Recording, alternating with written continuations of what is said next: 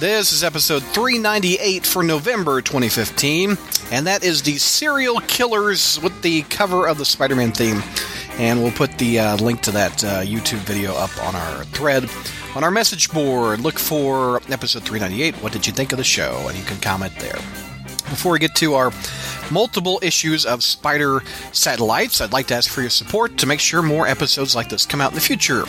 Log on to our front page at SpidermanCrawlspace.com. Look for a button on the right-hand side that says support this site via PayPal. And you can drop a couple bucks in and help us pay the bandwidth and what it takes to put up 398 episodes up on a server. All right, gang, on with the show. Hey, Crawl Spacers, welcome to our Satellite Edition. We're allegedly reviewing 11 comics on this show. We're going to attempt it, and we're going to slowly add team members to this recording. At the moment, we've got George. What's going on, George? Oh, not much. You ready to plow through some issues, huh? I'm ready to I'm going to plow through 2 issues. Okay. That'll leave us down to 9. And we have Zach. What's going on, Zach? Hey, it's good to be here. Yo, and you're tackling a few yourself. Let me read through what we're all going to review. We've got Zach is going to be tackling Web Warriors number 9 and Spider-Verse number 5. I'll be tackling All New Avengers number 1 and Carnage number 1. George is going to be tackling Spider-Man 2099 number 1 and number 2. Oh, and Zach, you've also got I already said that, Spider-Verse. Mike is going to be added to the call. He's going to be tackling Secret Wars number 6. And Spider Island, number 4 and 5. So all in all, 11 comics. So, George, let's tackle you first. Let's tackle me? Let's tackle you. Line up, we're going to tackle you. You know, I haven't met Brad, but no, having met George, that's going to be kind of strategically impossible unless I go for his knees. Yeah, you're going to have to sweep the legs, Douglas. Yeah. All right. Consider it a Karate Kid moment, yeah. Go for the leg, Johnny. Sweep the leg, Johnny. All right. Anyway. So, Spider-Man 2099, number 1. Yeah. Story opens up with Miguel O'Hara taking part in Ninja USA, a ripoff of God knows how many shows we currently have where, you know. American Ninja on NBC. There you go. An obstacle course show, and of course he nails it because, after all, he's Spider-Man. Well, one of the Spider-Man anyway. But his new boss, international business tycoon and CEO Peter Parker, who isn't like Peter Parker at all, really, isn't thrilled with Miguel going on TV. He's also not thrilled with Miguel hanging up the webs in the 616, or is it 717 now? Who the hell knows anymore? 659. Yeah, 659A/IDOD 8675-309. Hickman take 1. Who the F cares? And he's not all happy with the influence of Tempest, Miguel's superintendent and girlfriend, with the influence that she's having on Miguel. Boy, that's rich. Peter not liking, like someone else's girlfriend having an influence on him. Later, we find out that Parker Industries has taken Alchemex out of the running for the new New York super prison, and that a group called Empire Unlimited is the only firm building one now. So apparently, Parker Industries is out of the super prison business as well. I'm assuming that we're going to find out later that Regent is in control of Empire Unlimited. After what we saw at the end of Amazing Spider-Man Volume 4, number 1. Back down in the bowels of Parker Industries, Mickey uses a time portal to check back on 2099, and that timeline is still completely devastated and ruined. He had thought that by derailing Alchemex, he could change 2099's fate, but alas, it didn't, and 2099 is still a wasteland. And Miguel resolves to figure out what's still causing his home timeline to be ruined. Across town at Alchemex, Liz Allen, Tiberius Stone, and former Scorpion Matt Gargan are approached by the Department of Internal Security, or DIS. The DIS, DIS. To build a... Peter David... Dis nuts? No, it's D's. More like this, which is what the world gives you. So... Hey! Zach, you are the closest person to Rodney Dangerfield I know right now. And I say that with affection. No respect. I tell you, no respect. Hey, you know, when I was born, the doctor smacked my mama. All right, so Liz's Alchemax is approached by this government agency, or so we think, to build a prison for superpowered terrorists where they can be quote unquote questioned. Ooh, sort of like a Guantanamo Bay, I guess, for super villains. Anyway, our story closes with Miguel and Tempest talking over dinner, mostly about their relationship over the last few months and how great things are going. But before Tempest can tell Miguel she's pregnant, a car slams into the restaurant and explodes, and Tempest may have become a casualty. Oh, gut punch. Yeah. So the second volume of Mickey's Adventures, which were hijacked by the Spider-Verse and Hickman Wars events, was back then it was a better Spider-Man book last year than Amazing Spider-Man, than Volume 3. And held against the most recent Amazing Spider-Man #1, this remains to be true. It's still better than the main book. Give you that. In fact, there's even a moment here which underscored something very important for this Spider fan. Peter Parker, as we knew him, is dead, and I've said this on the. I said this when we reviewed ASM 1, 2, and 3. But really, I mean, the Peter Parker we knew has been dead for some time. The main book has been slaughtering this character for ongoing now since 2008. And ever since OMD, and Peter Parker's been mishandled and bungled and reinvented again and again, to the point that he's no longer recognizable. And Marvel has a fetish now for many heroes getting reimagined with like this Tony Stark template.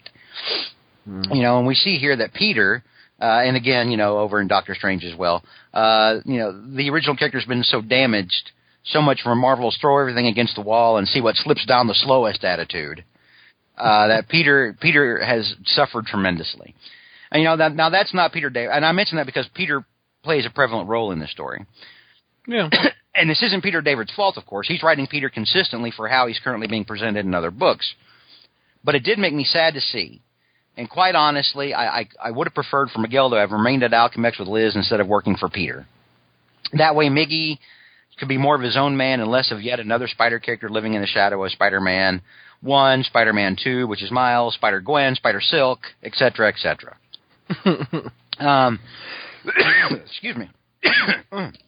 Speaking of Alchemax and Liz, let me take a drink. Hang on. We still got the bronchitis. Yeah, I'm still not 100%. Speaking of Liz and Alchemax, I'm glad they're sticking around. Whoa! Good God, you're falling apart. Oh my God! I'm what the hell? Anyway, back to Alchemax and Liz. I'm glad they're sticking around, especially Matt Gargan, who Peter David is starting to make almost as much fun as Fred Myers, Boomerang from Superior Foes. And David is doing a great job making Gargan more than just a two-dimensional villain. And we're all at the end of #1. We're all hoping Tempest pulls through. Peter David did such a great job fleshing her out and making her enjoyable in the last volume.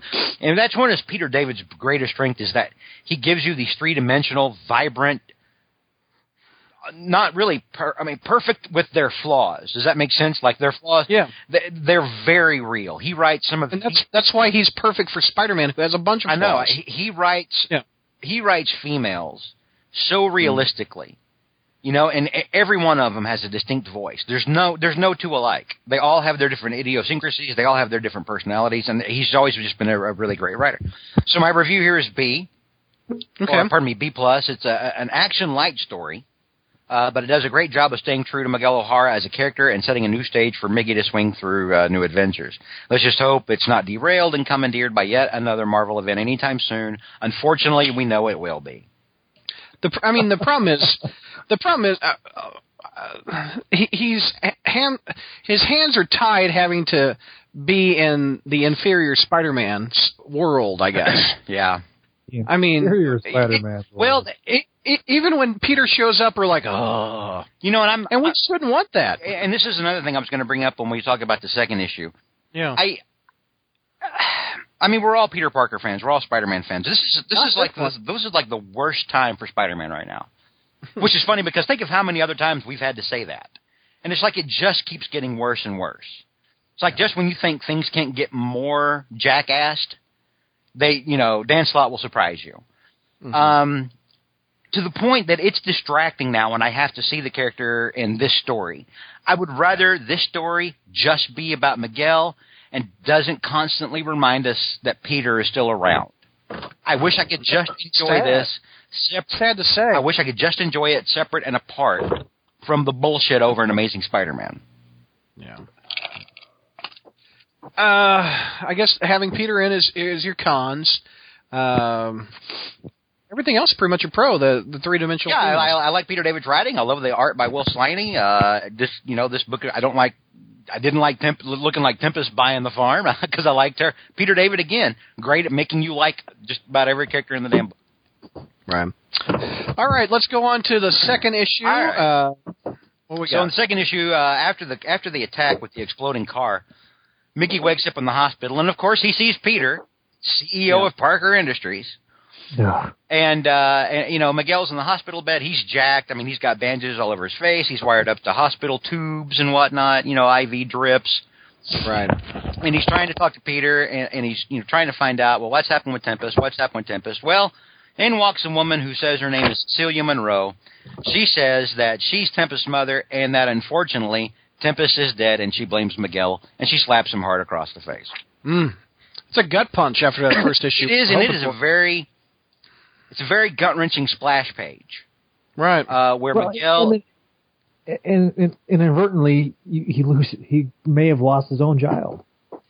Yeah. Well, he did. Yeah, I mean, She said he was pregnant. Yeah. She's starting. Not he. Oh, sorry. Yeah. Well, that'd be an even bigger... Miguel is pregnant, yeah.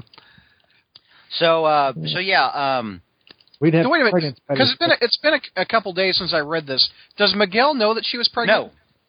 No. Okay. She didn't. I mean, the attack happened right as she was about to tell Miguel that she was. I was just thinking like the doctors or something would have told him. I don't know. No. I mean, yeah. I didn't catch that she. No, I mean, I don't know if the doctors did or not, but it's not in the comic. Yeah. So I'm assuming Peter David wants to keep that on the down low for now. That'll probably come up later if I had to guess. All right, so Miguel's trying to come to grips with it, and then as Miguel is wont to do, he loses his cool, and he tells Peter, he starts yelling at Peter, who did it, and Peter's like, he starts talking to Peter in a way that Peter's like, this dude is about to start just flat out call me Spider-Man, and so they clear the room, and it's just the two of them talking. And, he's like, who did this? And he's like, look, I don't know. There were other attacks, that happened at the same time. There were 3 attacks. This was just one of 3. And then he tells him, look, you need to get me out of this hotel, or not this hotel, this hospital, or, get me discharged, or I'm just going to go out the damn window. And, Peter's like, fine. And then Miguel swears, he's like, I'll find who did this and I'll kill them. And you believe it too, boy. Yeah, well, it's Miguel O'Hara. It's not Peter Parker. Miguel has no problem killing someone what needs killing. Yeah. He doesn't. I mean, he'll rip your throat out, and I mean, he's done it before, and he even tells someone in the next story, because I finally read that later tonight, but I didn't have time to review it. In the next book, he tells somebody he's going to rip their throats out. He's big on ripping throats out. He's got those claws. He's like Patrick Swayze in Roadhouse. He's the Dalton of the Marvel Universe. Yeah, he's the Dalton. 2099, yeah. So we go back over to Alchemex, where Matt Gargan is talking to Ty Stone, and Matt Gargan is talking about creating a special new type of super guard to handle the super prisoners. You can already see where that's going. Yeah. Matt Gargan, the super villain, saying, "You know what we need? Super guards. You know what? I'll be the warden. F it. You can already see where all that's going, right? Yeah." But anyway, Peter goes back. I was one of them, man. Right. Peter goes back to the scene of the crime, to the restaurant where he was eating with Tempest when they got blown up, and he has Elijah do some holographic projections to recreate the attack. He sees the car. He sees a holographic projection of the car, and then he sees a robot driving inside it. And so that's his first big clue. He goes and he talks to one of the guys back at Parker Industries where he works, and it's Raul from the first issue, and who's like a new assistant. And Raul recognizes the robot design, and he says, this is from Dr. Kronos. Dr. Kronos is the guy that taught Dr. Doom robotics at ESU. So that's why these, because Peter or Miguel's like, well, this looks similar to something Dr. Doom would do, and this guy was like, well, or Raul says, yeah, because before Dr. Doom knew anything about robotics, he learned it from this guy. Dr. Kronos is his name, which is a creepy name, Yeah. Kronos. So Raul says, let me make some calls, see if I can track this dude down. Miguel says, that's fine. Get back to me when you hear something. Meanwhile, he has a conversation with Elijah. Excuse me. As he's going down into the bowels of Parker Industries to pick out which suit of armor he'll wear. Can we get past spider characters wearing freaking armor? Why is that happening right now? Why does Hasbro is thanking me right now. Action figures, and he's copying Iron Man to a T. Is this happening to other characters? Is Thor wearing jackassy armor now? Is Captain America have to wear armor now? Who else is wearing armor? Okay, but you've got Cap, you've got Val Cap, you've got Old Man Cap. Are they wearing armor? Is my question. They're not necessarily. No, Iron Man and Spider-Man are the only ones that do this shit. Why? Yeah. Why does Spider-Man? Why Maybe, maybe have to do Batman. I this? don't know. Maybe Batman. I don't know. I don't get it. They beat ass enough as it is, just with their regular suits and their regular power. Why? Why do we keep needing all these suits of armor? For variant covers? No, I'm serious. I mean, are these things on variant covers? Is that what's happening? Who knows? I can't give you an adequate answer other than action figures. Yeah. Okay, well, Miguel goes and gets into a suit of armor, into a suit of spider armor with jet boots. Yes, jet boots. And flies out to an abandoned warehouse where Dr. Kronos lives. Dr. Kronos has some defenses in the abandoned warehouse, fires some missiles at him, and Spider-Man comes crashing down through the ceiling in front of Dr. Kronos, who sort of bulks up and powers up in front of him, and says, "Hey, allow me to show you around. To be continued." There you go. What's your grade, sir? My grade is a B-. Okay. I'm sick of the armor. Because the new suit isn't as good as the first. No, it's not. It's not, and we have armor again in the next issue, and I'm just like, dude, no, stop with the armor. Stop. We're beaten over the head with it. Mm-hmm. This is the new web shooters running out of fluid. Armor is. Remember when that became such a recurring joke during the universe? That's what this is. That now. Somebody got way too excited over it. And I don't blame Peter. I don't blame Peter David. I'm sure Nick Lowe was saying, "Oh yeah, put everybody in effing armor." Peter David's like, "Well, okay, fine. I'll put everybody in armor because Dan Slott wants armor. Okay, whatever." I'm just sick of the armor. Yeah. What's your pros? No, I mean, the writing is great. I mean, the story is good. Miguel's reaction to hearing that Tempest is dead. That was my favorite. It's odd. I mean, it's such a horrible moment, but I mean, it's the high point of the issue. He doesn't care about his secret identity. No, he doesn't. He doesn't. All he can think about is, I'll find who did this and kill them. I'm going to gut someone like a pig. Yeah. I'm going to hang somebody up by their feet and clean them out. And then have a luau. Gross. Sorry. I'm sorry. my bad. You're the predator of the show. Right. Yeah. Aye. All right. So B-, and you listed your pros. Good relaunch. I think it starts strong. It's still better than the main book.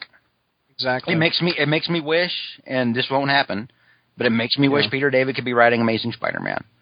The sad thing is that even if Peter David was writing Amazing Spider-Man and not Dan Slott, we would keep getting rebooted. We'll be on volume 5 by this time. Next fall. Yeah, next year. Yeah, next year. We'll be on volume 5 after the next world shattering event that reboots everything, huh? You want to what? You want to book it? Well, I don't know. The last one went, a year and a half? They're getting faster and faster. Yes. So, yeah, I would say... It's every year, practically. I would say that we'll know by summer. By this coming summer, we'll know, I mean, because solicitations and everything. Well, yeah. Because of the changes in all new number 5. Oh. Now, wait a minute. Great. Maybe volume 5 will have a new writer. We're not that lucky. God doesn't love us that much. In the process of George's reviews, we've added 2 more team members. Welcome, Ashley. What's going on? I'm happy to be among friends tonight. There you go. And we have Mike. What's going on, Mike? I'm not pregnant.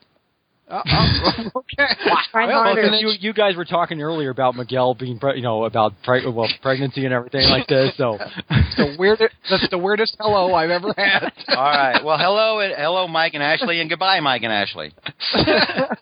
George is getting the hell out of here. He's got a job in the morning. He's got to go to bed. Yeah, okay. So he doesn't get to hear all my great stuff about what's happening in Secret Wars. No, he does want to go to sleep, and that might do it. Okay. But I'll have to listen to it like everybody else. All right, out there who listens to the podcast. So good night, Zach. Good night, Brad. Goodbye, night. Spectacular Mike, and good night, Ashley. Good night. Good night, sir. Bye. Move this person from the group, and he's gone. There you go. All right, Zach, let's tackle your books. Okay. We've got what do you want to do first? Do you want to do Web Warriors first? All right, hit me up with Web Warriors. Okay, so Web Warriors, number 1. It's an oversized array of arachnid adventures. Ooh. I think I just felt a chill go up my spine. Yeah, me too. Yeah. Well, all right. So you got 40,000 types of spiders in this world. Did you know that, guys? I did not. Tell me the creative team. Creative team is Mike Costa. Baldon is the artist. Baldion, I believe, is how you pronounce it. That's Thanks. okay. Baldion is the Baldion. Baldion is the artist, and Scott Hanna does the inks. All right, so, there you go.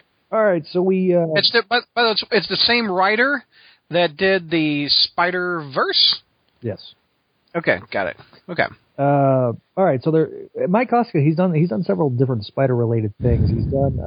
I think he did the Marvel Adventures Spider-Man before they had the Ultimate Spider-Man All Ages line come out.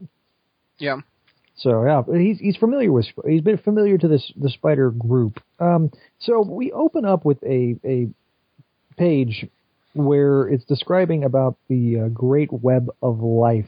You see different and various Spider-Men from the previous Spider-Verse saga that went on, and we could then cut to the Web Warriors, consisting of Spider-Man India, Spider-Man UK, Spider-Ham, the Amazing Spider-Girl, a.k.a. Mayday Parker. We have Or Spider-Woman at this point. We're not talking about that. It's Spider-Girl to me. Still a bit of a sore subject, but we also have Spider-Gwen, the Spider-Woman of the moment, and Aranya Girl, because she will never be called Spider-Girl as long as I live. Is it me, or does Spider-Gwen not look as cool when she just has a bald head? I kind of like the hoodie over her head. Yeah, I get why they're making it to where it's not over her head when she's web slinging, because it's actually realistic. But yeah, she looks a lot better with the hood on. I agree. I also want to point out that this is Spider-Girl's new, Amazing Spider-Girl's new costume, which is basically smashing together the Ben Reilly suit and Peter's suit. We are in the 1960s cartoon universe. So we have a bunch of hijinks ensue, including the meme-worthy Spider-Man sitting behind the desk with the pictures. That's awesome. That meme has been everywhere. Yes. So you have a bit of that going on. And so the Web Warriors actually help the 1960s Spider-Man contain all of his Sinister Six before swinging in and going web snappers. Yeah. There you go. A gift wrap up for me, and it's not even Christmas. So then we have our big giant splash page and saying who the creative team are. We then go to Earth 001. You would think Earth 001 would be our Earth, but no, it's the jackassy web of... It's where all the steampunk vampires used to live, with all Moreland. Yeah. It's where Moreland lived? Yeah. No. Yeah. So basically, if you hated the Spider-Verse... And we did. If you breathe air. Yeah, exactly. Yeah. If you're an oxygen sucker. So then they get back to base, which, remember, at the end of Spider-Verse, this became their headquarters.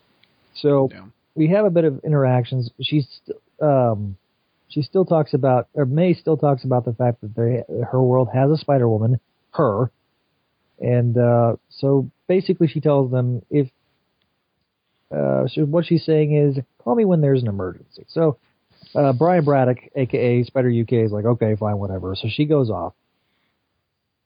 Spider India is picking up a bunch of random spiders, and they have an interaction between him and Spider Pig. Spider Gwen, of course, shows up, but then she finds out she's hungry. She finds out she's hungry. Spider Gwen feels hungry, and so they go to Mayday Parker's, where they actually eat at Taco Loco, because apparently every single one of the universes in Spider-Man, and every single one of the Spider universes has a Taco Loco. Gwen and May continue to eat before somebody naturally has to attack, because this is a comic book, and anytime you have, if they're eating lunch, something's going to happen. Yeah. It's not lunch until some bank starts to get robbed. So Gwen and Mayday. Thank you. Golly, it's my first language, ladies and gentlemen. Gwen and Mayday spring into action and are facing Electro. Well, then they find out they're facing an Electro that happens to know that Peter Parker is dead. Weird. Yeah, and that they know he's Spider-Man to boot. Yeah, they know that he's Spider-Man to boot. Well, meanwhile, May grabs the guy and is like, "How do you know?" Does her best Batman impression. How do you know that name? What's going on here? Thank you. Was that McNulty? Or was that No, Doug? that was me. That was very good. Brad doing a bad imitation. Sorry. Then another Electro shows up. So you got two different Electros inside of Mayday's universe fighting against Mayday and Gwen. We then cut back over to Earth 001 with Spider Noir making his obligatory appearance, being all dark and mysterious. Just like Batman. Just like Batman, yes. Hello, Billy. How are you? Swear to me. Anyway, we then cut back to the fight with Gwen and Mayday. Mayday finally figures out... Oh, no, I'm sorry. I completely misread that. Mayday figures out that Gwen has disappeared, and the Electros zap away. They apparently kidnapped Gwen and are using her and holding her hostage. What they are attempting to do is to go through the web of life Electro style. Because there's not the only Electro out there. To be continued. So all the different Spider-Men are going to face all the different variations of villains, it sounds like, in this story. Or at least the Electro villain. Yeah, that actually might be a little fun and interesting. It's not a bad front half. Well, can you name all the Electros in this? I mean, no. Well, there's an Egyptian Electro. There's another guy who kind of looks like the 616 Electro, but he doesn't have the goofy headpiece. And then there's one that looks like Don't You Know I'm Electro from The Amazing Spider-Man 2. Oh, that's Jamie Foxx. Exactly. Yeah. I didn't even put that together. There you go. That's Jamie Foxx. Okay. Yeah. Wow. All right. Looks like there's a female Electro. There's a steampunk Electro. There's when you look at the web itself, there's a ton of Electros. Ton of Electros, which because you demanded it, right? There you go. I guess this is more cosplay bait. Yep. You want to grade that story, and then we'll grade this other one? Yeah, because I forgot to mention at the top that Web Warriors split up into two different stories for this particular issue, and I'm going to give this a B. I mean, it really wasn't bad. It kind of sets up the status quo, and there's some fun interaction with Mayday. I thought Mayday was written fairly well. This is the best Mayday's been written, not by Tom DeFalco, so I felt like it was good. And I like the fact... Cons. Some cons. The artwork can be good, but it can be. I think the Electro outfits are kind of a little off. But you know who this art reminds me of, who? And I'm not a fan. Steve Scrose from the '90s on Amazing. Oh, well done! Bringing a Clone Saga. I mean that. He's out of comics now. I think he does storyboarding. I think he did the storyboard for the Matrix movie. That's the last I've heard. Yes, But I was not a fan of Steve Skro's art. It was too hard. It was. And doesn't it look like it? It does kind of look like it, especially in the faces. Yeah. His faces were the things that always bothered me. Mm-hmm. It was like it was trying so hard to be X-Men-y, plus McFarlane-y, and I can see where you could see that particular style of artwork. All right, so this next story. Go ahead, Brad. No, go ahead. You're doing a good pace. Let's wrap this one up. This next story stars one of our favorites. I think it was Ashley's favorite. Ashley loves this character. Lady Spider. I think George likes this one too. George likes her more than I do. Oh, I'm sorry. So again, one reason he's missing out tonight because he's got to. It's funny how you and Mike are confused for each other, and Ashley and George are confused for each other, which I think is just. In what world do we live? I mean, what is this? Where's your double, Brad? I don't have I need a double, don't I? I thought JR was your double. Now hiring. Or at least your evil twin. Now hiring. Well, tonight Zach thought I was Mike, so maybe I don't. How about Bob Newhart? There you. What the hell? Yeah, I'm a 90-year-old man. Okay, go ahead. All right, so I'm talking about like Lady Spider. 70s Bob Newhart there, Douglas. Come on, man. I'm so sorry. All right, McNulty, go through it. Come on. Oh, well done. All right, so we opened the issue with Lady Spider reading the newspaper back in Victorian era version of Spider-Man. She is, of course, because she's a spider character, Lady Spider, a menace. So then she goes out on patrol. As she's going out on patrol, she gets to a rooftop where she encounters this particular version's Black Cat. And there you go, Ashley. That's more like it. And of course, because it is Victorian era England, even then her boobs look like they're about to fall out. That's a tight corset. It is a tight corset. Corset won't actually do that. I mean, I don't think I've ever seen a corset made of spandex. Yeah, well. Wait till you get to Earth. What number is this? Well, apparently I need to be buying my fabric from there. In Earth 803, the spandex corset is available. So then, of course, Lady Spider gives chase. She, of course, because it's, Victoria era England, you have a masquerade party. Who's there? Lord Osborne. Lord Osborne. Yeah, I forgot about that. Is that Harry or Norman? We don't know. I believe that is... Didn't Norman die during Spider-Verse? Who knows? I think it's Harry, because he's the one who's trying to hit on Lady Spider, and he's trying to hit her up for marriage or something. Yeah, it's Harry. Yeah.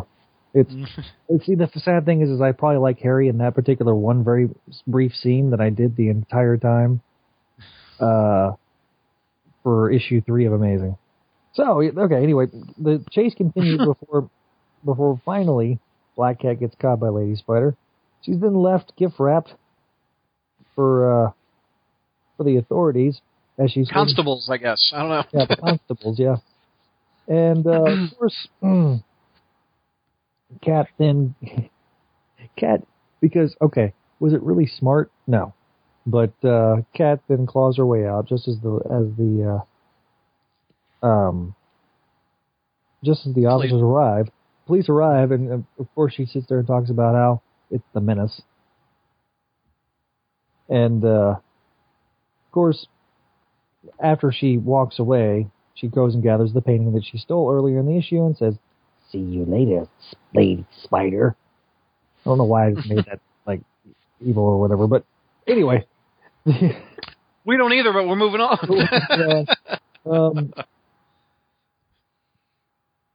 They took all the silver, and who would prefer silver to gold? Who indeed? Silver with gold. Who indeed? A new mystery to unravel. So they're to be continued. Steampunked, written by Rod. Different creative. Different creative team, and I think it's better than the first. I'm going to give this an A. I thought it was a fun romp. I thought it was. I thought the artwork was good, and I remember enjoying Lady Spider too. So I like that one a lot. I wonder if this book is going to be 2 stories, or is it just going to be 1 story? I don't know. And then we get the kind of the big giant splash page. Yeah. Which is kind of cool. It kind of goes through and explains to you which spiders are each one. I'm going to read them off. Mayday Parker, the daughter of Peter and Mary Jane Watson Parker, may inherited the power, but she is torn by the responsibilities to her family, her hometown, and her team. We then have, I'll read the Face Front True Believers type thing by what is that guy's name? Whose name escapes me. Oh, the one Morloon that... That's Karn. Karn, okay, there you go. Karn, all right. So Karn's a.k.a. diving helmet guy. So diving. Oh, yeah. Now we remember. Exactly. Now we remember. For him is, I didn't want to call him diving helmet guy. I wanted to actually call him by his name, but anyway. Or Buckethead. I don't know. Buckethead. No, that's Nova. All right, so we got he says, "Welcome, true believers, to Earth 001, the location of the web of life and destiny. The web is a 3-dimensional construct in 5-dimensional space, which acts as a model for the entire multiverse and allows travel between realities. Once prowled by the inheritors, a nasty vampire-like family used to track it down." And this should have been in the very beginning of the book. I don't know why they put it at the very end. Yeah, that's true. That would have been a nice little double-page spread. Yeah, used it to track down and feast on the Spider-Men and women of various universes. The web is now patrolled by the Warriors of the Web. So then we have Billy Braddock, the Spider UK of Earth 833, a member of the Captain Britain Corps. William Braddock lost his entire universe during the incursions that led to Secret Wars. So basically, Secret Wars is all Brian Braddock's fault, you jackass. And now he calls 00 Earth 001 his home and leads the Web Warriors as they patrol the web. Anya, you don't have to read all of them. Just read who's in it. We've got Pavitar Parab Harker. There you go. Yeah. We got Spider Noir, Spider Gwen, Peter Porker, Spider Ham. You have Aranya, who's eating a chicken parm sandwich in that double-page spread. And you got Aranya Girl, even though she's referred to as Spider Girl. Right. So, did you like the book? I mean, you gave a B. What'd you give, a B to that one? I gave second story? The first story I gave an A. The second story I gave the first story I gave a B. The second story I gave an A. I'm going to give this. So it's a B plus. It was really actually quite enjoyable. Is it better than the previous mini? Absolutely. The previous mini was a disaster. It was rough. Speaking of which, that's one of your books, isn't it? Oh yeah! I finally get to wrap that cluster up. Let's wrap Spider-Verse number 5 up. We kind of did that out of order, didn't we? Well, it's because I had that one open first. Oh, good. All right, so Spider-Verse number 5. Now, okay, remember how hard of a time I gave this book? You guys remember? Yeah. I remember because it honestly, it was craptastic. Yeah, it was craptacular. All right, so the artwork on this mini, good Lord, I remember it's horrible. I remember we spent 20 minutes just talking about just the artwork, and remember we have Old Man Pelvis. With in Amazing with George. Yeah, Amazing with George. Mike Costa writing it on. We got Old Man Pelvis versus Claymation is what we got in this one. Yeah, this does look like Claymation. Yeah. I apologize, Andre Arahu. Yeah, we've dogged your entire series. But sorry, all right, you can still draw better than I am, but I'm not in comics. Yeah, but I can't draw like JR says, a straight line with a straight edge. So remember, Aranya Girl doesn't even look like a woman, and barely does Spider Gwen. But this or Spider Ham doesn't even look like a pig. Yeah, he kind of looks like a squatty short dude. All right, so we have Braddock, Spider-Man India, we have Spider Gwen, we have Spider-Man Noir, Spider Ham, and Aranya Girl as the team. We pick it up from last issue because remember the Peter Parker of this particular universe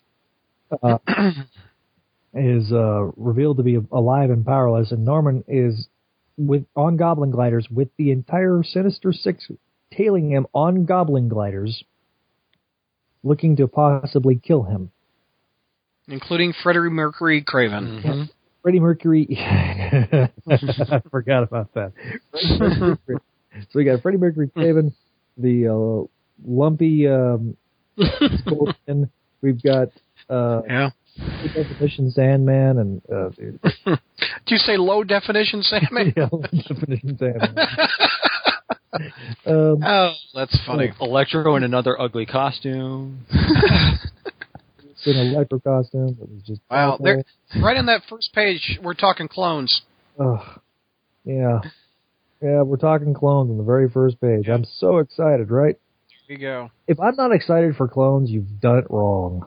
I guess so. All right, so we then cut over to the one of the female Thors attacking attacking Captain Britain and Spider-Man India.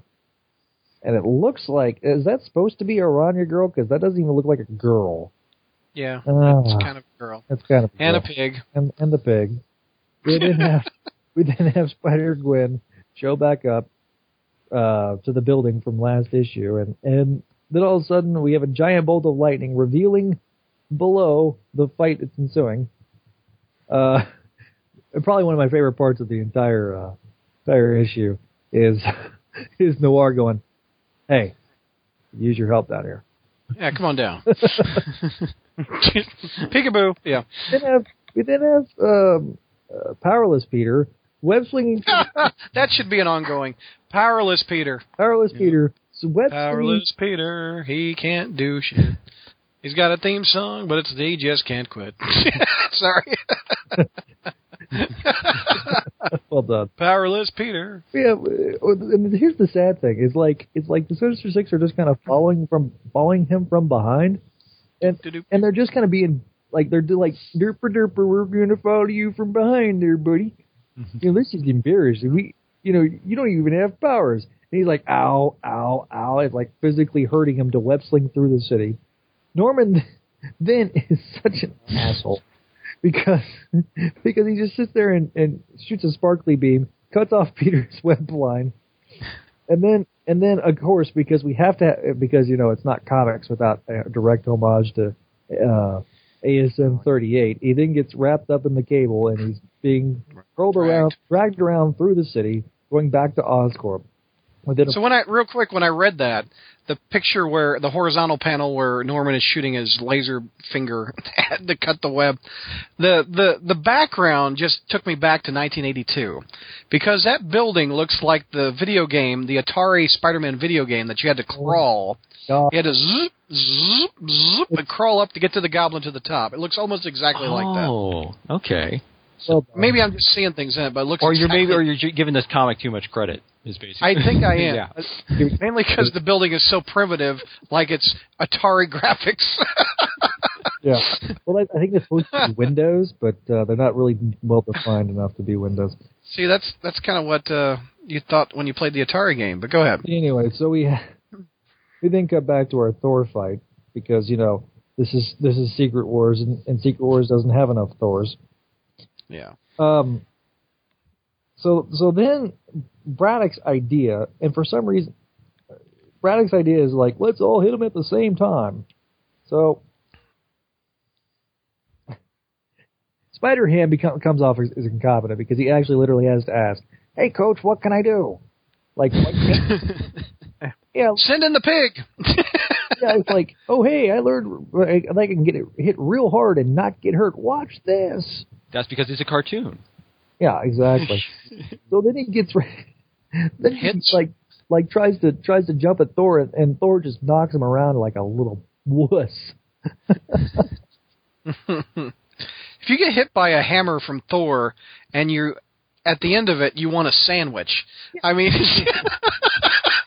what the hell? If it's still looking Thor, that might be a completely different reason you want a sandwich. But if Thor's hitting you like, you know what I mean. I see what you.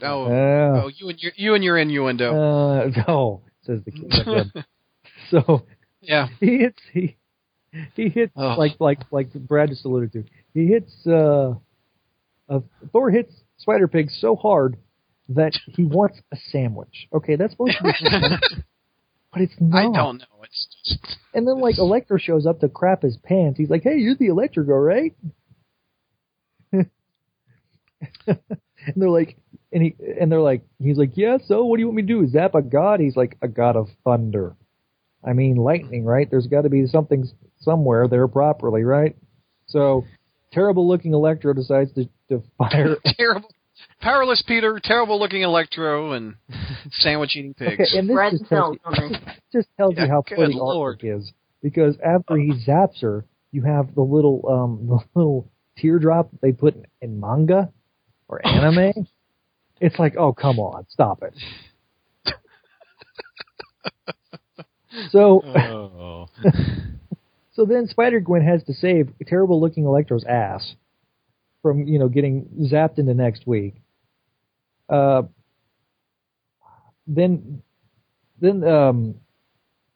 terrible-looking Electro then zaps the helmet that brought She-Thor to the forefront. So this is they're making this plan on the fly. Aranya Girl then goes into the other room and tries to hook everything up and basically create a time loop. And then she's like, "No, step away from that." So She-Thor gets sucked into the vortex and blows up half of Oscorp. Osborn is like just pissed off. He's like, "What the hell happened to my building? Like, this is New York and it's Tuesday. That's what happened to your building." So instead of sucking her in, she's just laying unconscious. Mm-hmm. So, so Norman then slaps on the VR helmet from VR Troopers and says, "From your clay, I will make a new world, and I will make wonders." So then Peter's being escorted and arrested, and Peter's like, "Here, I thought I was going to be boring, but instead I hallucinate little cartoon animal versions of me." Oh, Goblin gas is starting to kick in.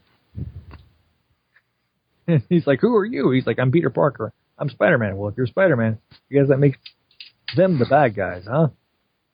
He's like, "Norman likes you, so don't make us hurt you." "Yeah, I wouldn't worry about that. I get real hard and not get hurt." So Norman's like, "Yes, I can feel..." Like, the dialogue in this sounds like it's a bad 90s cartoon show. Yeah. It's like, "Yes, I can feel the power challenging through me, God himself.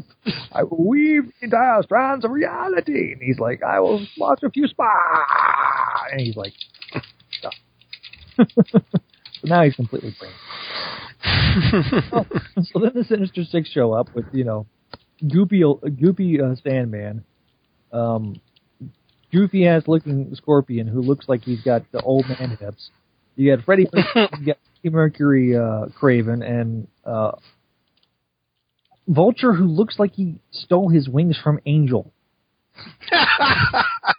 He does. Like, what? So, and so, like, Gargan's sitting there starting to act like he's going to take charge. Noir sneaks up behind him and is like, "Dude, bullet head. Just stop. Give up now." So, of course, they all surrender. And poor Sandman, he gets thrown into freaking plexiglass. And the rest of them get tied up. So you got Freddie Mercury Craven. Doesn't it look like Peter Porker's taking a crap on the chair? I mean, just sad-looking art. I mean, just bad. Just this... Oh. Yeah. So what we wrap this up with what?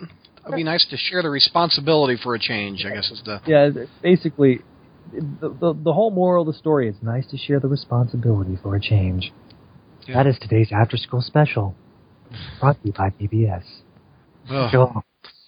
So, what's your grade, sir? Ass. It's an A. F. This is ass. This is F, ass. Okay. F for ass. Is there any pros? I guess the one Spider-Man Noir thing you mentioned. Yeah, that's pretty much it. It's like Yeah. Noir is like, hey, we could probably use your help here. He's probably comes off the best out of all of this because he's just kind of nonchalant with the whole thing. Look, I think Costa was handicapped by the fact you had to do a Secret Wars event, a Secret Wars tie-in. And I think it shows in the writing that his heart wasn't in it. The artwork was just as I've commented, Freddie Mercury Craven. Just put together so quick. Yeah, it was slapped together with duct tape and hope for the best. And the sad thing is, you could have skipped this entire series and you just gone to Web Wars, since that was actually the thing which led off of Spider-Verse anyway. So. Yeah, true. It's just it was a colossal waste of time. If you paid your hard-earned money for this, I'm sorry. You need to invest more wisely in your money if you bought the series. Yeah. How many? There's 5 issues, $4 a piece. That's $20 for this miniseries. Save it, huh? Save your $20. Yeah, save your $20. All right. The trades, even if you get the trade and it's $15, you still save your $15. This was utterly forgettable unless you're a completist. If they're giving it away on the corner, don't take it. I mean. Okay, if they're giving away free, you take it. Okay. Yeah, you're giving away for free, take it. But that's funny. All right, Mike, you're up. You want to go Secret Wars now? Well, since we're already in that camp, sure. Give us a brief description of what's going on, but stick mainly to the Spider-Man stories. Oh, sure. If Spider-Man's barely in this. If people can remember what happened during Secret Wars, given all the delays it's had, but that's okay. I'm gonna be skipping over. We'll be skipping over 5 because there's not much Spider-Man stuff in there. But suffice to say, basic brief summary of that one is that after Doctor Doom, after the refugees from the Life Raft, our heroes and villains after Doctor Strange scattered them to the 4 quarters of Battleworld, and Doctor Doom killed Strange. Doom basically said, "Oh, there's these guys." And these other guys, these survivor saints, they're the one who killed Strange, and I want the Thors and the Future Foundation to hunt them down. Okay, now when we open up with issue 6, it's 3 weeks later, so there's there's like 3 weeks, so which means there's a big chunk of story that we don't get to see. While this is happening, Valeria and the Future Foundation are trying to find. These guys, find the Rice Raft folks, Reed Richards and of Earth 616 and the evil Ultimate Reed Richards are kind of collaborating together, and they're coordinating with the other survivors because they're trying to throw in pockets of rebellion and stir up rebellion throughout Battleworld, basically. And also. The Reeds are sending out energy probes and they to see where is the source of Doom's power coming from. And so who does he send out to find that? He sends out and obviously this is taking place after Ultimate End, which still hasn't wrapped up, but he sends out our 2 Spideys, Peter and Miles. And Peter and Miles, they go to Castle Doom, because that's where you're going to find the power source for Doom's powers is at his home base, right? So you'd think. Yeah, obviously. So they go to the and so Spidey's got one of these detector. Peter does. Oh, it's going to be confusing trying to figure out which. So it's going to be. So you'll know. But Peter, he's got one of these detectors and saying it doesn't make any sense. He's detecting the source like 60 to 70 feet underground. And so when they get there, they find Valeria's there. And, of course, Peter recognizes her and says, Hey, Val, it's me, Spider-Man. And she's like, I'm sorry, I don't remember you. And I have no – and then she grabs the device out of his hand. It's like, okay. He's like – because she recognizes because the Future Foundation have found earlier probes in this, and so she tells Peter, whoever made this, tell him he does shoddy work, and Peter's like, well, it's kind of your dad that made it, and says, And, of course, she has no idea who he's talking about. And so she tells him that what they're looking for is underneath this series of statues. That there's a secret entrance under there that she found earlier. And she then asks him, so were you guys the people responsible for killing, Doctor Strange? And he says, and Peter says no. And she says, that's what I did. That's what I thought. And so she tells him she's not going to go in with them. So both Peter and Miles, they go underground, and we go down these steps, and there's this white void with these floating rocks in there.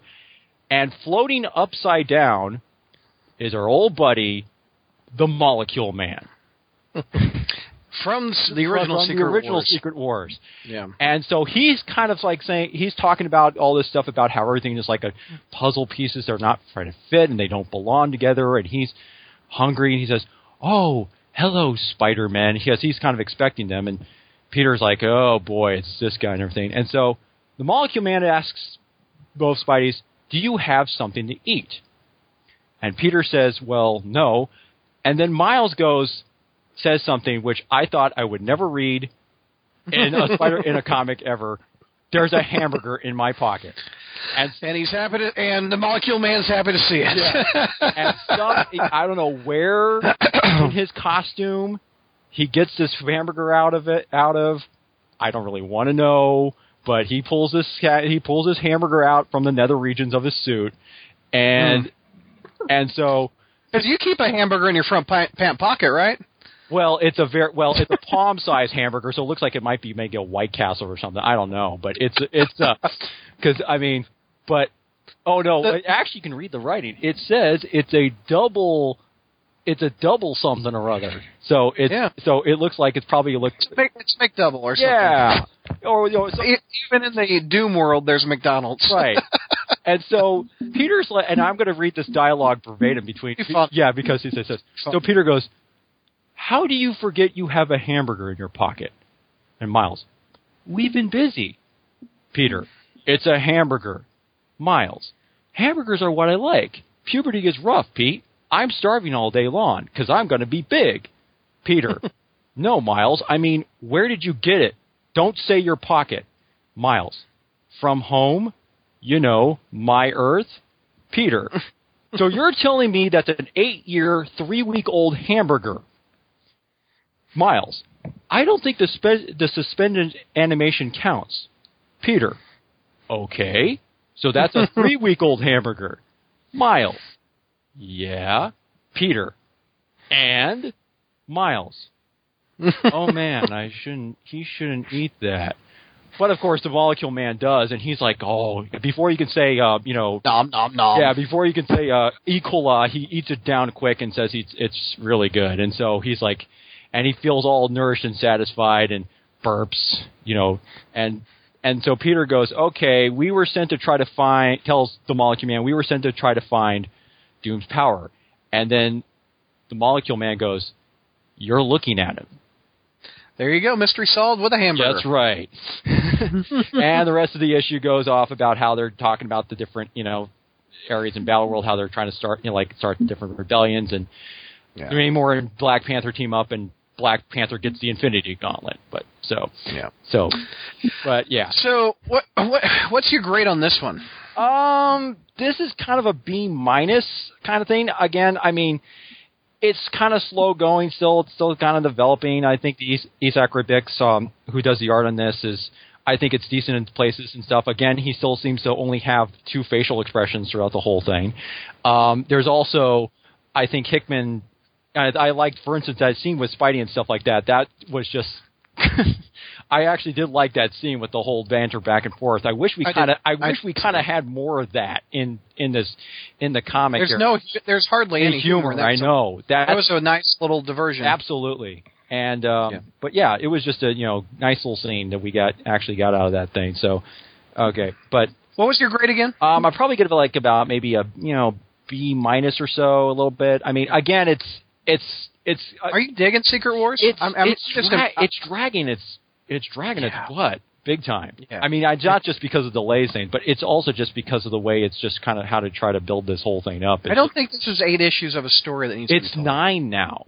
Or 9. I don't think we need to pad it this much. Well, no. The thing is, the final issue was supposed to be, from what I understand, it was supposed to be double size. It's supposed to be, double size. But they decided, oh no, Marvel decided in their infinite wisdom, hey, we're making bank on this. Let's drag this out. Let's make more issues out of this. So. It's just I've lost interest. Oh yeah, I mean, yeah, and of course, and issue 7, which came out by the time we were recording this thing, it doesn't have any kind of the Spidey related stuff in it. But it has a lot of zombies. But we're good. Yeah. All right. Let's see. Let's go back to the island. Oh, actually, before we do that, Zach has to go. Zach, I appreciate you coming on, bud. Yeah, I got a job. JLB. Pay the bills, baby. Yeah, I gotta. Oh yeah, especially right. And first, there were 5 Spider-Men. Now there are 3. What? Remember the 7 little super friends? Yes. We scared him off, Mike. And yeah, I know. We did. You're next, Brad. If I leave, you all are just talking on the phone. Okay. All right, man. Zach, get some sleep, bud. See you, Zach. All right. See you, Zach. All right. Okay, Mike, we're going back to the island. Okay. Yes, the island. The Spider Island. Of course, I'm going to the way I'm going to do this. I'm going to talk about both 4 and 5 because because the first stories, which are by Christos Gage and Paco Diaz, are pretty short. And then I'll do the backups for them. Mayday stuff. Yeah. Okay, so for number 4, so issue 4, we have now. If you remember if you can remember last time. The Resistance, led by Flash or Agent Venom, a.k.a. Flash Thompson, they had to flee because the spider minions of the Spider Queen found their base, and Tony Stark, who became a Green Goblin version of Iron Man, got killed, and so now they're going back to the ruins of the Avengers Mansion, and so the team digging through all this stuff, and of course. Flash is saying we got to take the fight to the Spider Queen, and there of course you got the obligatory thing about and then we get to annoyance number 1 that I have with Peter. There's actually this is the first one where he basically says how Flash has been continuously bonding with the symbiote since it started. He says, and it makes people more violent and aggressive. So it's kind of almost like doubting his are you sure you're going to be He only brings up this point now, the fact that he's leading this, the team. But but Flash is like, oh no. Ever since the Queen took over, we kind of the symbiote and I, we've kind of had like a, sort of a partner, understand I need a clear head and stuff like that. So now it's, so we're in a good spot, and everyone says, okay, yeah, Flash is a good ideal choice for the leader, of course, which we sometimes already established. And so Peter. He decides to give Flash the big-time Tron suit that he has, with the Sonic suit, because it can block out the Queen's Sonic blasts. So, and thereby it will prevent Flash from being weakened, because since the symbiote is immune to sound attacks, that way he'll have sort of an extra armor, if you will, added to it. I know we've been talking about armor, but on this podcast, but there you go. And our friend Stegron busts out a familiar gun. Oh, yes, he does, which I'm sure, and this is why I'm sure when George is listening to this, he'll be going ecstatic here. The meat gun. The retro regeneration ray that he puts meat on the dinosaurs again. Yeah. Yes, I mean because while the Spider Queen is whining about how we've got to get after the other surviving things, and telling Spider J. Jonah Jameson about how make sure you do not fail and stuff. Stegron, as part of this big plan, goes to the Natural History Museum, and he of course he finds all the skeletons of the dinosaur remains. He says, "Rise, brothers, take back what is yours." And he's like zaps them up, and of course the army of spider people that are standing outside the Mystery Museum, they hear this rumbling, And in a 2-page spread, which I imagine George would love this. Which I imagine George has already blown up 1,000-fold, put over the head, put it on the ceiling above his bed. So right-click save as, wallpaper. So he can just bask in all of its sexy glory. It's a great-looking panel. Yes, it is. So we've got a stampede of dinosaurs storming out of the Natural History Museum, stomping on top of these spider people, with Stegron right on top of a brontosaurus with his fist in the air going, "Die, insects! The dinosaurs reclaim this world." And he just, That's so funny. It's just one of those things.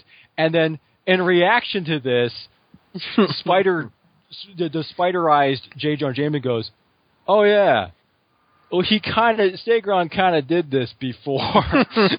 And then Deja vu. And of course Spider Queen just gives him the back of the hand and calls him imbecile. Yeah. And then, and he says, Spider Jones says, "Don't worry, it will be fine. It's okay. We still got a chance." But then all the rest of the strike team comes in, Capwolf, Vision, and, Vampire Carol, and, Lizard MJ and Lizard Hulk and all this stuff. And so they come in there and eventually, and they, give him Spidey makes a good quip about how Jonah's always kind of red-faced now because he looks like a spider, and they're just, and Capwolf is doing all this stuff, and so Spider Queen's throwing him back with the spider with her scream thing, except since Flash has got the suit, the soundproof suit on, he comes in and he just shoots her a couple times, and they're like, and everyone's like, "Don't let up," and everything, and then we get to annoyance number 2 with Spidey, where he basically says, "Oh wait, are they going to kill her?" Because Spidey's not, he's not into killing bad guys, right? But they're like, and of course they're saying, okay, so they're telling Flash, you've got to finish her off, and Flash is kind of hesitating, and then Peter's going, "Well, are we sure? There's got to be another way," and then everybody is telling Peter and Flash, "Look, you have to kill the Spider Queen." Capwolf, the most moral guy in this bunch, is telling him, "You've got to kill the Spider Queen." Lizard Carly Cooper is telling him, "You've got to kill the Spider Queen." Even Lizard Mary Jane is saying, "You've got to kill the Spider Queen." But of course, do they kill the Spider Queen? They do not. She evolves. She evolves. Because if you remember the original Spider Island event, she kind of metamorphosized into a giant spider. Oh, and of course, she also does a little line, throws in a line thing about how there's a little nod in here about how when Flash goes, he says, "That's the choice we have." He says, "That's the choice we have to make, Pete. It's not just for ourselves, for everyone. Change or die." And the Spider Queen goes, "Not change, evolve." Get it? Because it's evolve or die, And then, so what's your grade on this first story? I kind of give this probably about. I'm giving it about a C+. It's not because it's bad or anything. It's just goofy as all get out. But I think there's a couple times where there's a little bit because Christos Gage throughout all these issues, he did this thing where he kind of throws in a lot more exposition at the beginning of every issue. Kind of, it's very old school kind of stuff. Like you have to recap what you just read the last month, and in this case, it kind of gets a little bit annoying. And also, I kind of feel like like I was talking about Spidey being annoying, saying, I understand it's in character for him, not to, but at the same time, it's like you can kind of see it's the obvious, we've got to, you have the chance to finish her off and you don't take it, and then of course we're going to have the final boss round kind of stuff. But anyway, it's the art's okay. It's pretty standard stuff, Standard. Real quick, the Mayday story. The Mayday story. The first part, we have, of course, Home Pym, the Red Queen. She's just triumphing about how, she now owns the Avengers, and she's like, "I own all you idiots," and Enthrall is there, and she's saying, but Mayday, she's playing Possum, not Spider, Possum, but because she's trying to recover, and she pulls out her cell phone. and she's able to call. I think this is. This might be Normie Osborn. Yeah. Okay, that's right. She calls Normie Osborn, and Phil Yerg's there, and then of course, and also at this coffee shop, and that's where and of course Uncle Has-Been is also with them because they've been talking to each other about Mayday and stuff, and so, and of course, they get a message there, and so just as I think Scott. Scott Lang is about to be killed. Mayday comes to and knocks and comes to the rescue, and at that also, and then so she's trying to fight all these guys, trying to fight them all the possessed Avengers off by herself, and at that moment, in comes the rest of the folks. In comes the heroic Green Goblin, and of course Dark Devil and Uncle Kane, and I think Hornet's there, and the different other heroes thing. And just as she's about to come in, I think Hope Pen tells Enthrall to kind of command Cassie Lane to kill her father. And of course, this would and of course, this Mayday tells no, and then of course, Zack, and it says to be concluded. Yeah, which is we're going to go to the next issue, for Spider Island number 5. Right. So, grade on that one, you think? I was probably about roughly about the same. I mean, it's just kind of. Yeah. I think it's just. I think I might have mentioned this before. I kind of wish that the. Well, I'll probably get into it a little bit more when I discuss the final backup of this. Right. But I mean, it's basically I kind of wish that Dom DeFalco and Ron Ferns, who did the backups, if this was actually if they actually did like maybe a one, like this was actually maybe in one issue, or maybe just like another little series, side series thing, like because you're kind of wondering why is this in this in this comic in a way, because it kind of feels like it should be have its own book story to tell rather than just being shoved in the back in this issue like an afterthought. So, okay. What's wrong? Oh no, I'm still here. So. Oh, go ahead. Yeah. Let's go to issue number 5 then. Right. So wrap it up. We have Spider Island number 5, also written by Christos Gage and illustrated by Paco Diaz. This is the grand finale. Now in this issue, we've got the Spider Queen is now huge and giant. She's stomping through the heroes, and then of course there's another, and of course Lizard MJ falls out the building, and of course Peter's got to come to the rescue for her because no big cry of Mary Jane from him, but anyway, and so Peter's telling him we got to retreat. This is too much, and then Flash is like, no. I did that once before. I am not going to let this happen again. And so he charges at the Spider Queen, guns blazing, and she's trying to do her sonic scream at him, but he keeps on resisting. And he and the symbiote come up with this plan, and that is that Flash tells the symbiote, you know what you have to do. So the symbiote takes over the Spider Queen. Like he does, like this whole thing wraps around, wraps around her, and of course when it does that, the symbiote starts to take control of her and force her off the building. And Flash, without the symbiote, he falls, relatively. Is he not able to survive without the symbiote? I think that's what it is. It's kind of unclear. I think that was the impression I got. Yeah, I'm reading it that way too. Yeah, because so Peter catches him, and there's actually a pretty nice moment here where the Spider Queen is trying to offer the symbiote. He says, wait, you could rule by my side. I can give you I can be a stronger host body. He says, you owe Thompson nothing. He was just another host. And then the symbiote tells her, not just a host. He was my friend. There you go. Which I thought that was cool. So the symbiote became a hero. Becomes a hero. And he throws her off the makes her throw off the building. Fall. I guess it's whatever, Avengers Tower. I forgot it was there on Avengers Tower or something. But they fall, and there's a big sticking crunch, and she's like, oh. And of course, the symbiote's kind of dead from this. I don't know how, but let's just let it go at that. It's Spider-Man 3 logic. Yeah, right. Yeah, it falls off the building, and somehow the symbiote is crushed. But who's going to eat?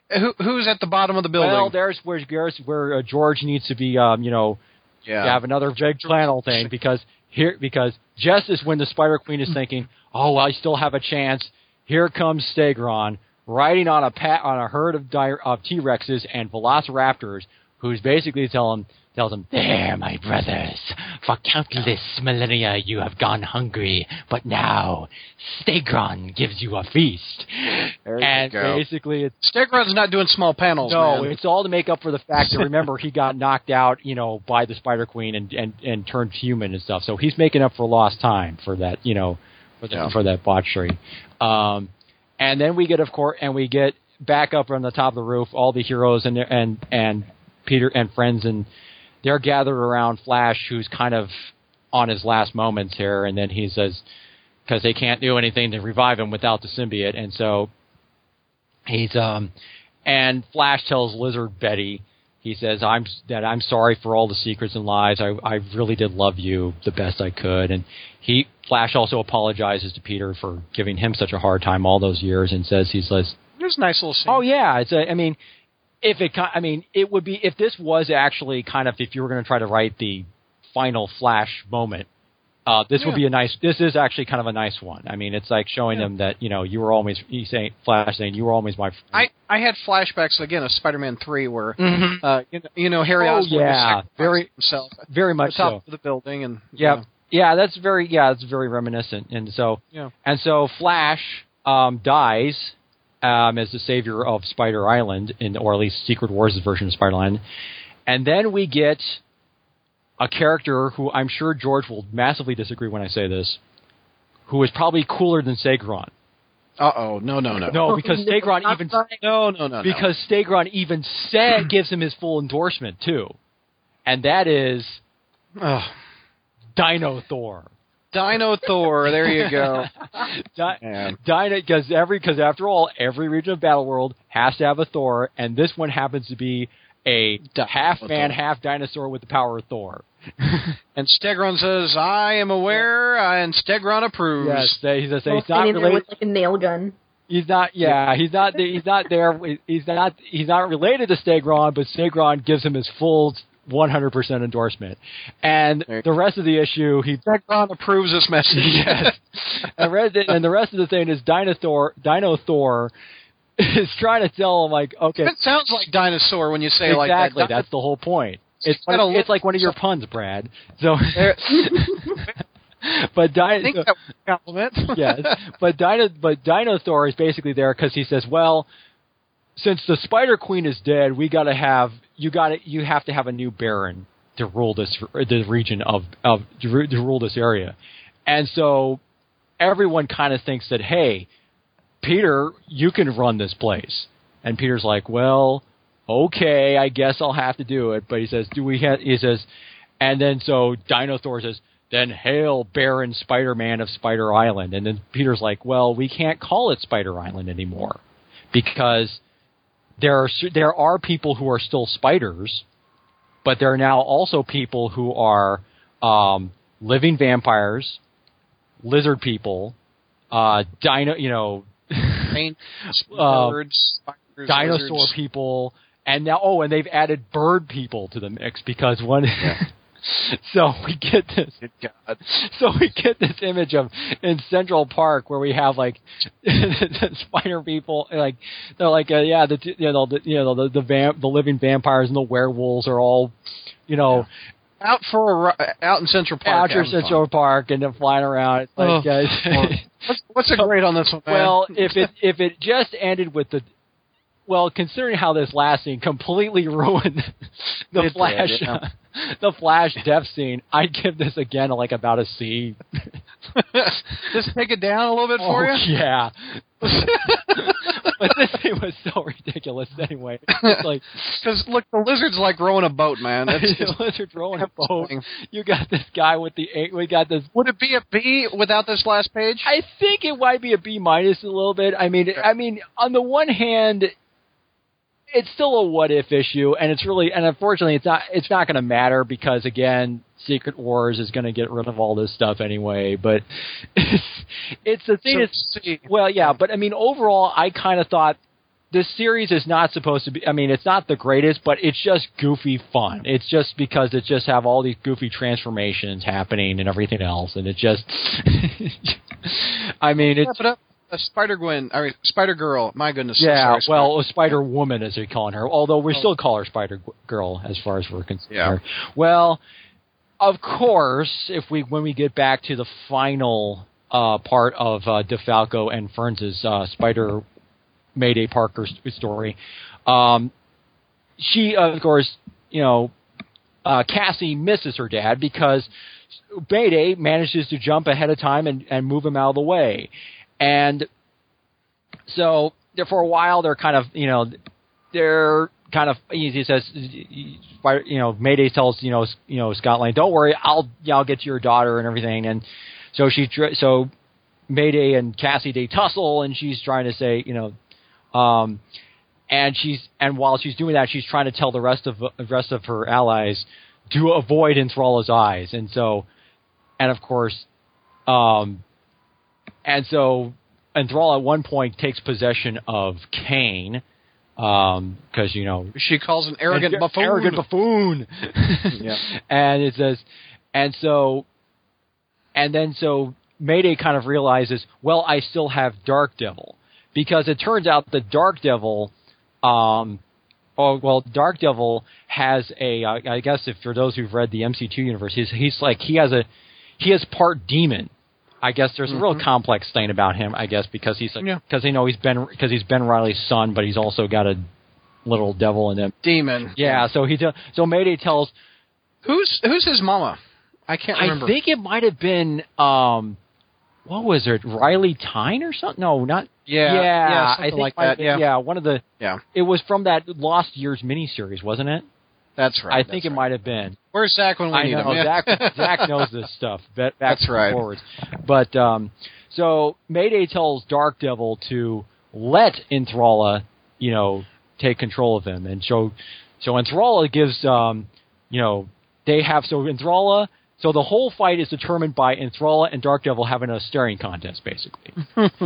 And she flinches because she's the demon. She's like, no, and she's so horrified that she passes out at at the end of his, because your angst and demoness is too much for me, and so falls down, and then Hope Pym kind of realizing the jig is up. She tries to run away, and she literally runs smack into Uncle Has-Been's hand. Yep. Talk to the palm because you're about to fall like a bomb. Falls down, knocks unconscious, and says, and she can't, they, of course, there's a thing about how, and so everything's back normal. And then we get to the final page in which Mayday decides, well, he says, kind of felt like dwelling on Dad's death made me danger to herself, and so she decided to symbolically kind of put that behind her by getting herself another new costume, which is kind of and it's actually kind of neat. It's kind of a combination of. It's not bad. Yeah, it's a combination of the original of her original Scarlet Spider suit and also Peter's classic red and blues, and so it's kind of a nice.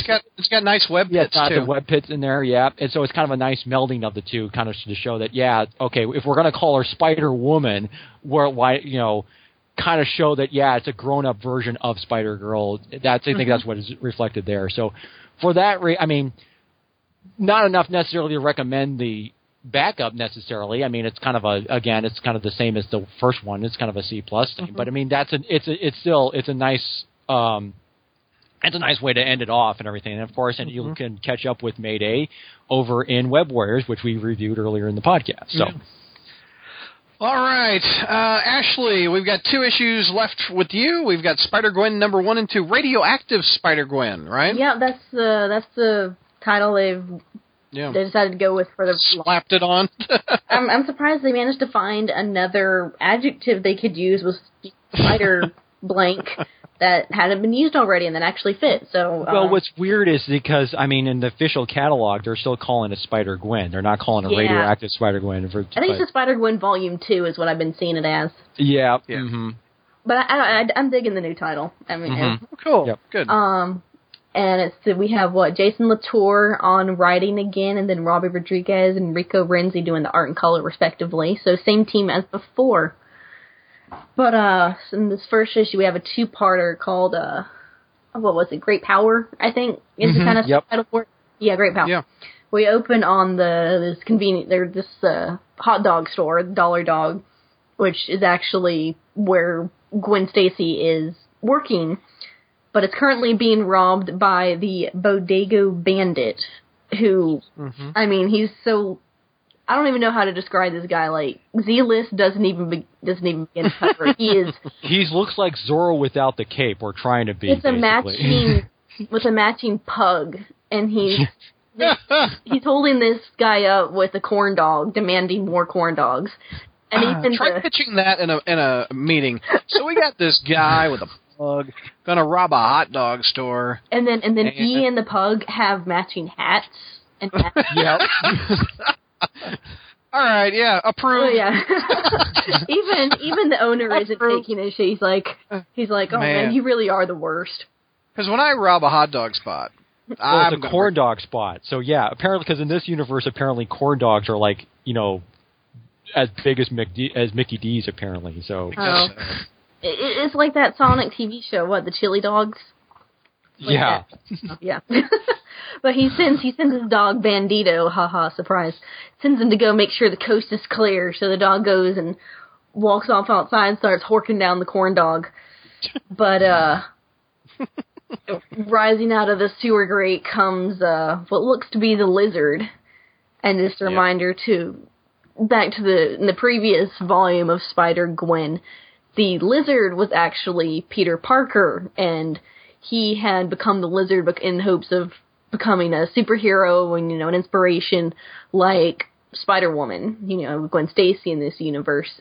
But during the fight, or because I can't remember if it was during the fight he was injured, or it was ultimately the lizard serum that just overtook him, but he ultimately died in her origin story. So this is harkening back to that. We have the reemergence of the lizard. So we cut to Gwen Stacy, who's living on her own now and trying to be responsible, except she is late for her first day of work at the Dollar Dog. So she's swinging off in her costume, and she calls up her dad, Captain Stacy, to let him know, because she says, I know you're gonna hear this anyway, so I want to make sure you hear it from me. She's trying to convince him you're convincing that she's being responsible. But he has to go because he's having a conversation with Jean DeWolf, who confronts him about the Spider-Woman case, which looks like is going to be handed off to Frank Castle, who, in this universe, he's not the Punisher yet, I don't believe, but he's one of Captain... But he's the bad cop, basically. Yeah, he's the bad cop, exactly. So she's questioning him, saying, after everything that's, this whole manhunt that we've had going on with Spider-Woman, you're saying it was just a mistake. And of course, since he knows the truth now, he's saying, Spider-Woman's innocent. He knows that she's his daughter, and he's going to do everything it takes to protect her, even if that means, being taken off the case. And he says, if, they can take me off the case, they can take my badge, Frank Castle can do whatever he wants, but I'm still going to do my job. Right. And, let's see here. And she goes on saying that, you can say all that, you can give your little speech and, be the good cop. And she unveils, like, the latest development on the case, which is they have 6 wounded veterans who disappeared in the past month. And at the same time, they've had a bunch of, alligator sightings is what they've been classified as, coming up all over the city. Because they got a taste for corn dogs. Yes, exactly. And apparently corn dogs are just on every block around the city. I guess so. Unless they're bread and butter. Yeah. Hot dog and batter. So Captain Stacy says, I finally have a lead on, Peter Parker's killer, because the world at large doesn't know that he was the Lizard. They still think that he was murdered and that his killer is at large. So that's what this whole case is about. I finally got a lead on it. And so we cut back to Gwen, who's found the Bodego Bandit, the fearsome Bodego Bandit, who's crying in a dumpster, holding on to the collar of Bandito, that's Bandito. I think Bandito went off to that farm. He found a farm. He became a corn dog without the batter. He definitely wasn't eaten by the lizard. No, of course not. So, after not really getting many answers out of him, he's kind of grief-stricken. Spider-Gwen moves from the Bodego Bandit to Midtown High, where she goes searching through the records to see if she can find one of the teachers who is Dr. Kurt Connors, who in this universe is one of the teachers at their high school. And we cut back to looks like immediately after Peter's transformation and subsequent death. She's questioning him. She had questioned him in the past, like saying, "Did you do this? Did you turn him into that monster?" And he says, I don't know what you're talking about. I swore I never do this." But it looks like now he's gone AWOL, and he's just vanished without a trace. So Gwen's pretty torn up about it. She's like, "I can't believe he lied to me. I can't believe I fell for it." And she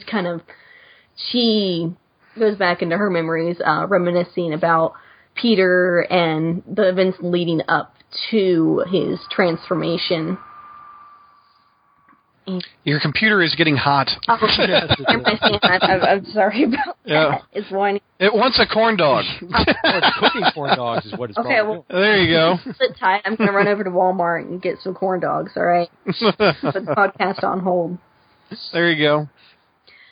So pretty much we see exactly what happened that night. Is Harry Osborn was trying to ask her out, and Peter went all, "No, he doesn't say it, but you see him like snapping his pencil because he's getting pissed off because he had a thing for Gwen. And then he gets in an altercation with Harry, and then that triggers the transformation. He calls him a traitor and starts terrorizing the high school. And so, of course, it's very Christine. It's very Stephen King Christine at this point, or Carrie actually. Carrie, yeah, I think Christine was the car. Yeah, Christine was the car. No, I'm just thinking that because Peter's acting like the guy in the guy in Christine, Carrie's it's sort of more appropriate there. Yeah, and so we have the flashback to when he's dying in her arms, saying, "I just want to be special like you." And Gwen continues to blame herself, saying that she should have had the power to stop this. So with that reaffirmed in our collective consciousness, she's gone digging through the sewers, throwing corn dogs left and right out of oh God, she's got a backpack full of corn dogs. I don't want to. I feel sorry for whoever. Miles has a hamburger in his pants. Yeah, that's 3 weeks old. Oh. Yeah. Gwen has corn dogs in her backpack, yeah. But the backpack probably smells much better than Miles' outfit at this point. Because... And I think these corn dogs look a little fresher than 3 weeks old. Yeah, that's true. She's going around trying to draw out the lizards, and she finds them, all of them. So she automatically assumes that the first one she sees is Dr. Connors, which I think turns out to be accurate. But she gets immediately assaulted by 5 or 6 more. And it looks like she's gonna, have to fight her way out, but, it's looking kind kind of dire for her when suddenly a shield, very familiar looking shield, comes slicing through the panel. And she looks up, and there's the Spider-Gwen universe version of Captain America, who's telling her to stand down, and that the lizards are the property of S.H.I.E.L.D., and she points at Spider-Woman and proclaims that she's under arrest. Well, there you go. All right, what's your grade for this one? I gave this one an A-. This one, okay. I felt like it was a really good place to start, kind of digging back into the origin for Gwen, for Spider-Gwen, and we were going back to that, and so it was a good place. Like, if you're going to do reboot, that was a good place to start it, because you're both, it was diving into new territory, and it's expanding on kind of the newness, like the kind of, the new designs and the reimaginings of all the different characters, especially Captain America in this issue, because she's, I think her name was Samantha Wilson. She's an African-American woman. Mm-hmm. And she actually has a pretty cool backstory. They get into it in like a little side panel at the end of the second volume, but she's pretty well fleshed out in that. Mm-hmm. That's cool. So, any cons? What's your cons? I'd say, it was a bit repetitive. It drags on a bit. Like, I think this is more for, like, as a reboot, it was more it was getting people back into it. So it was a lot of the stuff we'd seen before, such as Gwen blaming herself for Peter's death. It's like we've seen that so many times, and then to get it again right here. Yeah. So it starts to feel a little redundant. Do you think that this issue kind of suffers for the fact that we don't, even though we're getting flashbacks of when Gwen knew Peter when he became the Lizard, do you think we felt like we maybe should have gotten that before this one? At least like a full story of how Peter became the Lizard before we got into this? Because we never really got that with the other one, in the last volume either. Yes, there is a point where it gets a little confusing, and I noted that as one of my cons more in the second issue, because that's when they kind of start discussing it a little more in depth. Right. And I found myself getting kind of confused, like, what exactly happened? Like, what happened versus what is the narrative that came out of it? And so what are the goals of each opposing side, like the police force and then Spider-Woman? Mm-hmm. And then, so it gets pretty confusing right there. I think, I don't know, I do like the way that they've been doing it with the flashbacks, because I think it feels a little more natural. It's not the kind of like, I'm flashing back and I'm going through this scene exactly as it happens. We kind of get this more emotionally driven sequence of movies, which feels more organic, and I like that, but I think they could deliver the information a little more efficiently. Mm-hmm. Yeah. All right, we've got the second issue now. Okay, jumping right to it. So, let me shuffle my notes here. I want a corn dog now. I'm sorry. Please don't. Actually, I don't really. I prefer just regular hot dogs, actually. Yeah, I want a hot dog for so long. Don't remind me. As long as you don't put ketchup on it, as far as I'm concerned. Exactly. Yeah. You got to have mustard. We've had so much food here. We've had chicken parm sandwiches from Spider Ham. We've had the gold hamburger from Miles. Miles. Man. Oops. I hope everyone listening has something to snack on while they're eating, because I know I'm getting hungry. That's right. Okay. So this time, the Great Power Part 2 of Issue 2 of Radioactive Spider-Gwen.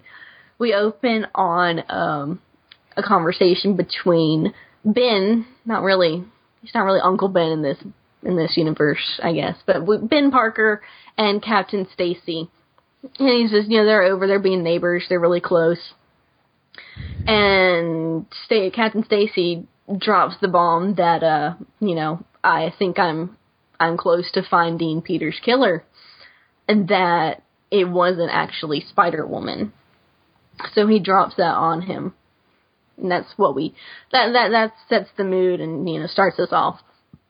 And getting into the comic proper, we have the confrontation between Spider-Woman and Captain America, which Gwen is complaining. She's like, "Oh, don't tell me you hate me too." He's like, "Everyone else is ragging on me. You're my dad's favorite."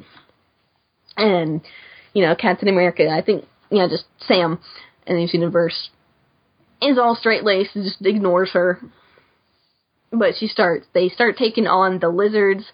Gwen beats them all up, and then she has to fight Captain America simultaneously. you kind of have a sequence here. She's cracking a bunch of jokes, being, I don't know, typical spider suit person, I guess. Bad jokes. That is true. It's not really Gwen Stacy from the 616. It definitely sounds more Peter Parker-ish. It's more Peter Parker as a chick and a blonde, yeah. Yep. Yeah. She's doing the little spiel here where she's trying to drop a bunch of stupid jokes like a reptile dysfunction. Yeah. That's almost as bad as Dino Thor.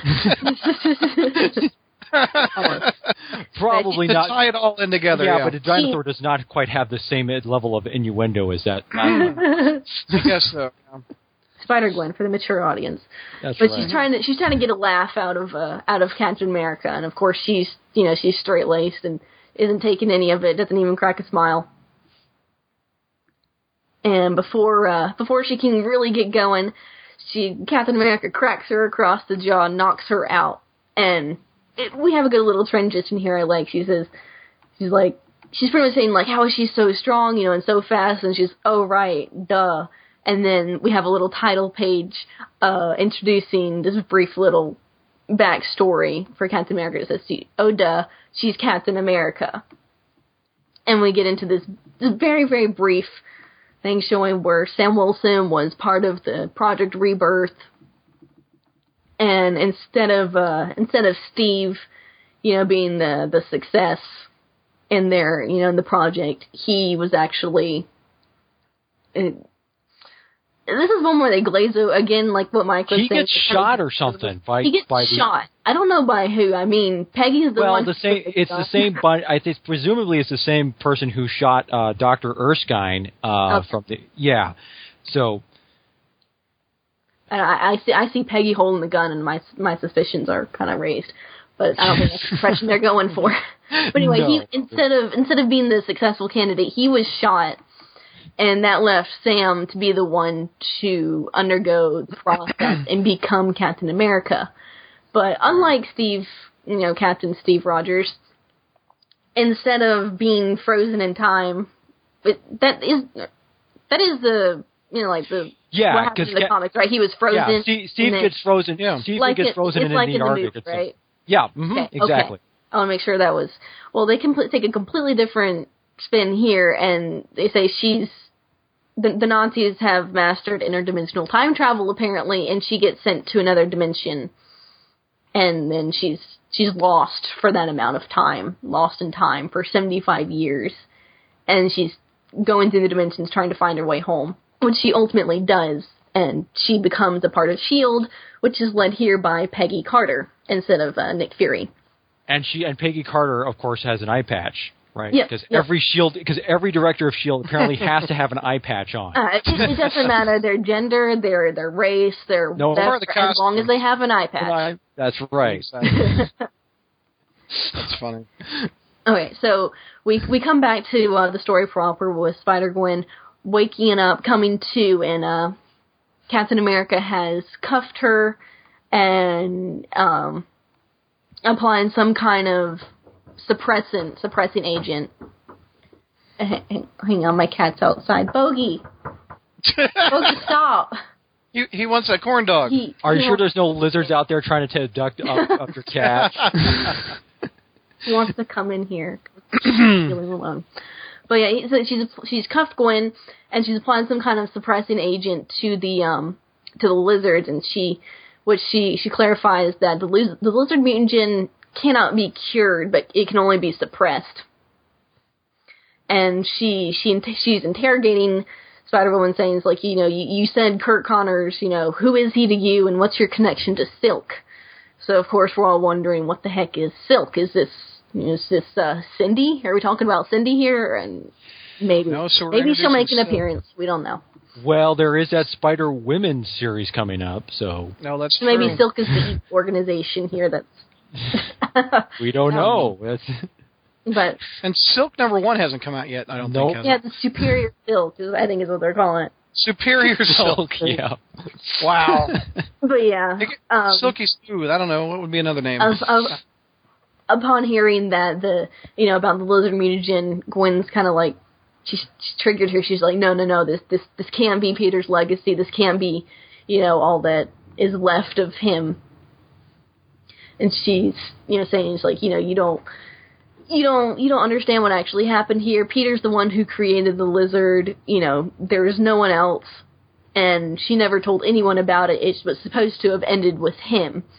And this is where Mike and I were talking earlier about what exactly did happen. There's kind of a lot of confusion, especially about Curt Connors being brought into this and why.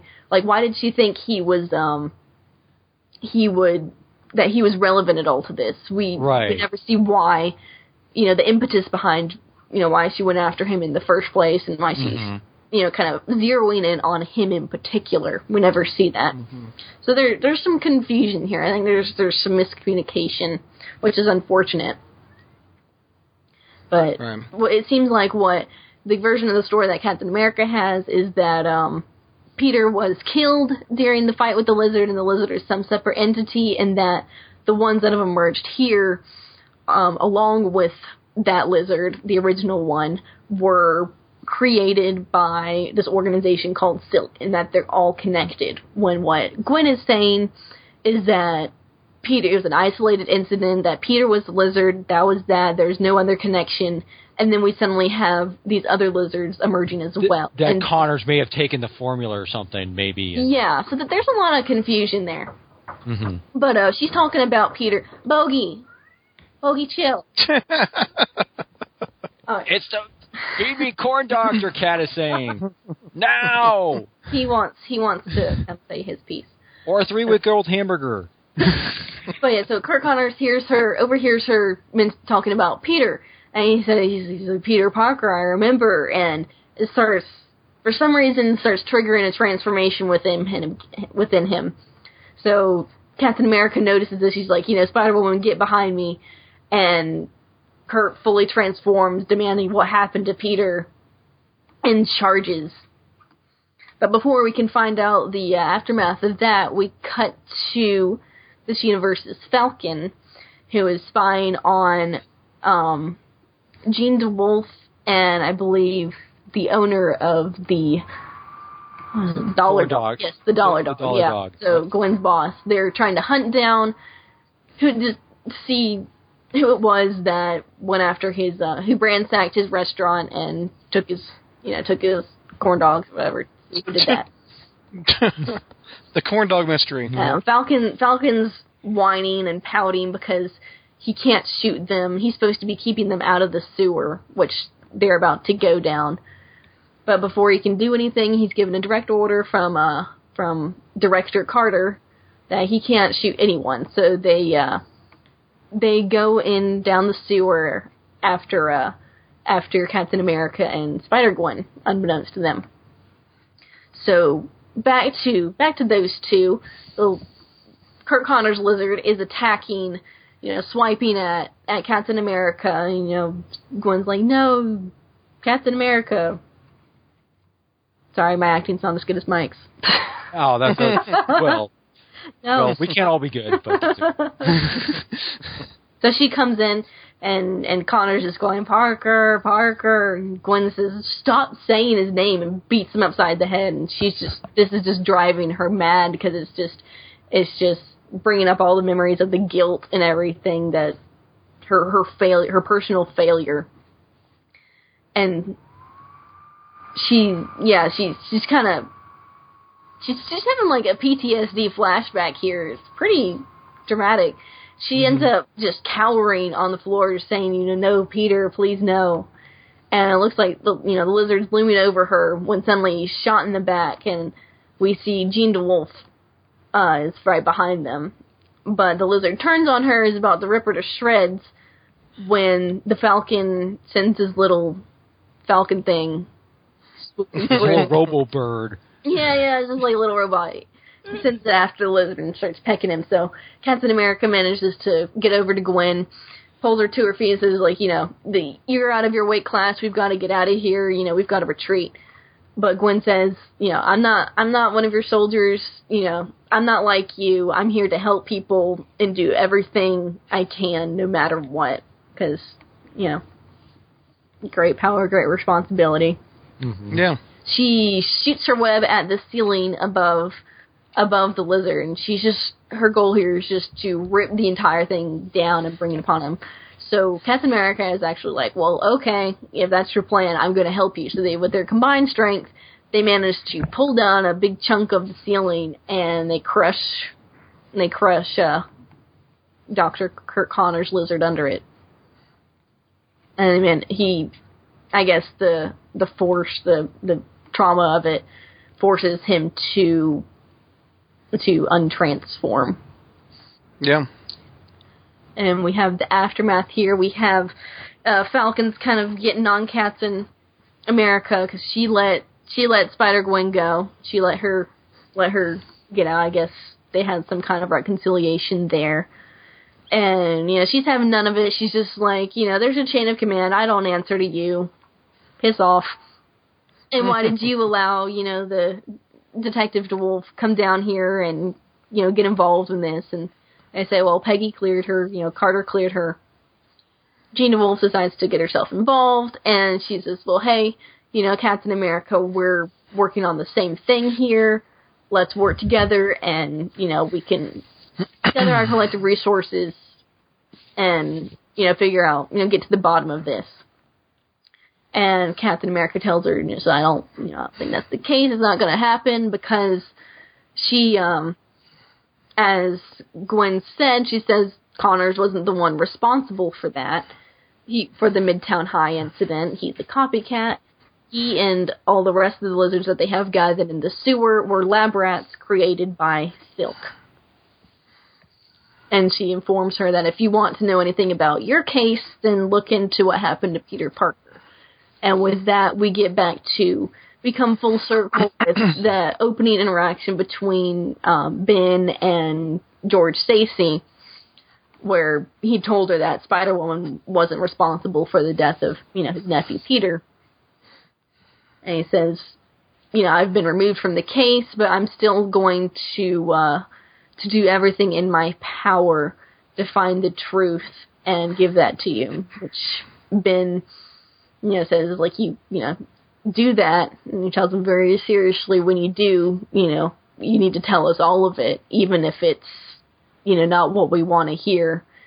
You can't protect us from the truth. We close with Spider-Gwen going back to the Bodega Bandit and his dumpster, which this just gets more depressing. I think it was. And she's found a little rat or hamster or some little character in this. And I can tell you from personal experiences that hamsters are much harder to take care of than dogs. Oh, never had one. I'm good. She's dressed up in a little hat and bandit mask, and that's supposed to replace his dog. And that concludes Great Power. There you go. So what's your grade on that one? This one I gave a B, which I think the issues that were present in the first issue, the problems that were present in the first issue were more pronounced here, especially what we were talking about as far as how the original, the stuff with the Peter Parker being the lizard and how Spider-Gwen was involved with that. That wasn't really delivered very well here. We needed more details to get a firmer grasp of kind of the conflict there, like what happened versus the narrative that had been spun. You kind of have this is being, it looks like there are 3 different angles that are being kind of coming to a head here. What with the Silk and the copycats and S.H.I.E.L.D. being added onto that and just creating more confusion. So that bogged it down a lot. But as for as for the strengths, my pluses, the same as the first. I liked the, I just liked how everything was delivered. The art's pretty too. Yeah, the art's really great, and I know JR was complaining about it before, about it, all the neon pink and green that we had. That's been toned down a lot. It's a lot easier on the eyes now, and it's not quite as glaring. but you still get all the, like, it's very colorful and it's very stylized, and it almost reminds me a little bit like if you're taking stills of a cartoon and it kind of feels like when you look, it doesn't feel like they're drawings. It almost feels like they're like if you took while watching an animated cartoon or something and you press the pause button, it kind of has that feeling and stuff, because it feels like it's very. Oh yeah. It feels like it moves like every single panel. I mean, so that he does that Robbie Rodriguez does on this thing. Yeah, it's very dynamic. Mm-hmm. But yeah, overall, it's nice good. Second relaunch, huh? And I guess we're still just waiting to find out what the heck Silk is. It's the kind of issue that leaves you with a little more questions than answers. Answers, yeah. It's not very fulfilling, but I mean, that's kind of the point sometimes. Mm-hmm. And you take what you can get. Yep. All right, I've got 2 issues. I'm going to go through them pretty fast. Have you guys, either one of you, read all different Avengers 1? Yeah, big. I did, yeah. Okay, this one's written by Mark Waid and pencils by Adam Kubert, who just came off of the Renew Your Vows run. Oh, he was a pencil in this? Okay, I thought it was somebody else. Oh well. No, it's Adam Kubert. Oh wow. Okay. Looks very similar. Mm-hmm. To Renew Your Vows, which was good artwork. Yep. The reason we're reviewing this title is because Miles Morales is on it. Mm-hmm. And it opens up with the Falcon saving a family going off of a bridge. And as he brings them back up to the bridge, a whole bunch of kids try to take selfies and sell Girl Scout cookies to him. And Tony Stark is also on the bridge and is broke, evidently. Well, he says he's cash. It's more like he's cash poor, because apparently wasn't it something about the fact that he's whatever time he spent away from his company. What? He's been away 6 months, and he says his company has suffered from it, so he's a bit poor. Yeah. He says now there's not really an Avengers. There's a couple people with using the name, but there's not really a main Avengers title. And, even though all the books are called Avengers. Exactly. So they're dismantling the Avengers Tower, blah, blah, blah. They're emptying out stuff inside the Avengers Tower. The guy there's an evil guy with a green tie. I don't know what his name is. We don't know. I kind of think it might be, because it doesn't tell us who it is. I kind of get a Loki vibe from this guy, though. Yeah, I did too. And because he's talking, maybe it's because he's talking to a Chitauri or something. Yeah. So anyway, Stark is like, "What? You powered everything down, and etc." Anyway, some strange alien, a Chitauri, is that what it is? Yeah, from the Avengers movie. Comes out of a box, causes havoc, etc. And then the Chitauri talks to the evil guy with the green tie, and is wanting to take over the planet. And they are like, "Hey, we're being watched." And it's by Miles Morales. And he says, "Sorry to interrupt. I was just swinging by to use the little boy's room. Is it free?"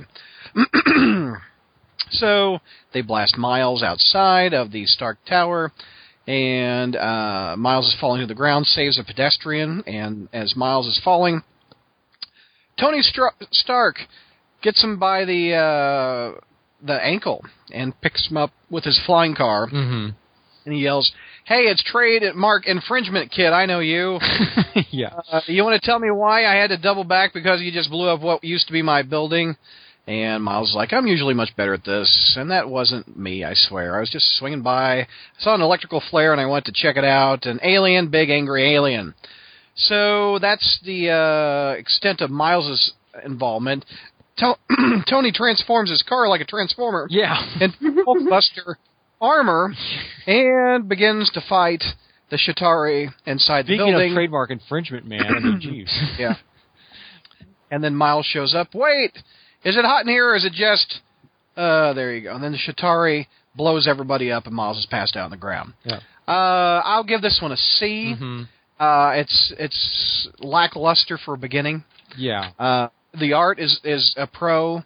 The trademark infringement kid line is a positive.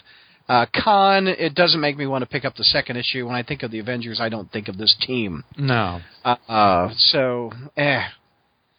Okay, the other book I'm going to review, this is the last one of the show, is Carnage, #1, written by Jerry Conway. Yeah. There you go. And Mike Perkins on art. Mm-hmm. I like this one. This was actually interesting, actually. I did not expect to like this one. No, because, Justin, if you're thinking about the premise of this thing, because the way they described it as sort of like because Conway, I thought he was describing it a little bit as a, almost like a Dracula kind of comic a little bit, where Dracula is kind of the even though he's the villain protagonist, and then you have this group of people trying to stop him. But the first issue was positive. Mm-hmm. Real quick, what do you guys think of Avengers? Did you have the same vibe? Or I kind of thought All New, All Different Avengers was kind of a little bit, I mean, exactly. It just feels. I mean, it's not one of Wade's strongest things, mainly because you're still at this point where if you're going back to your like if you had your talk with Jim Shooter.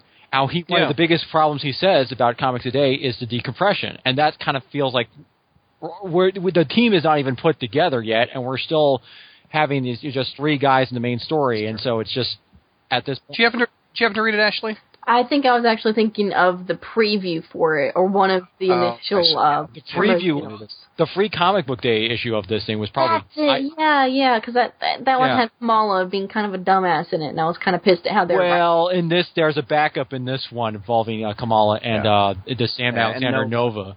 And where they're... And you know that villain with the green tie is tied into Nova somehow, and I don't read Nova. So is it really? Okay. And that's another con. I'm like, I don't know the setup of that. Anyway, Carnage #1. We start off with rural Minnesota. At the Pearl Diner, Cletus is having a nice breakfast. Speaking of food, exactly, he's having some sweet. I thought he was having sweet cakes. No, that's what he's calling the waitress. Yeah.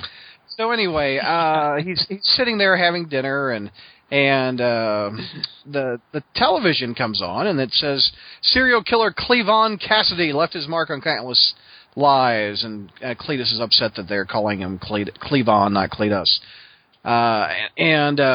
They break in with some information that Cletus didn't know about, which is Manuela Calderon is the sole survivor. I think it's pronounced Calderon, actually.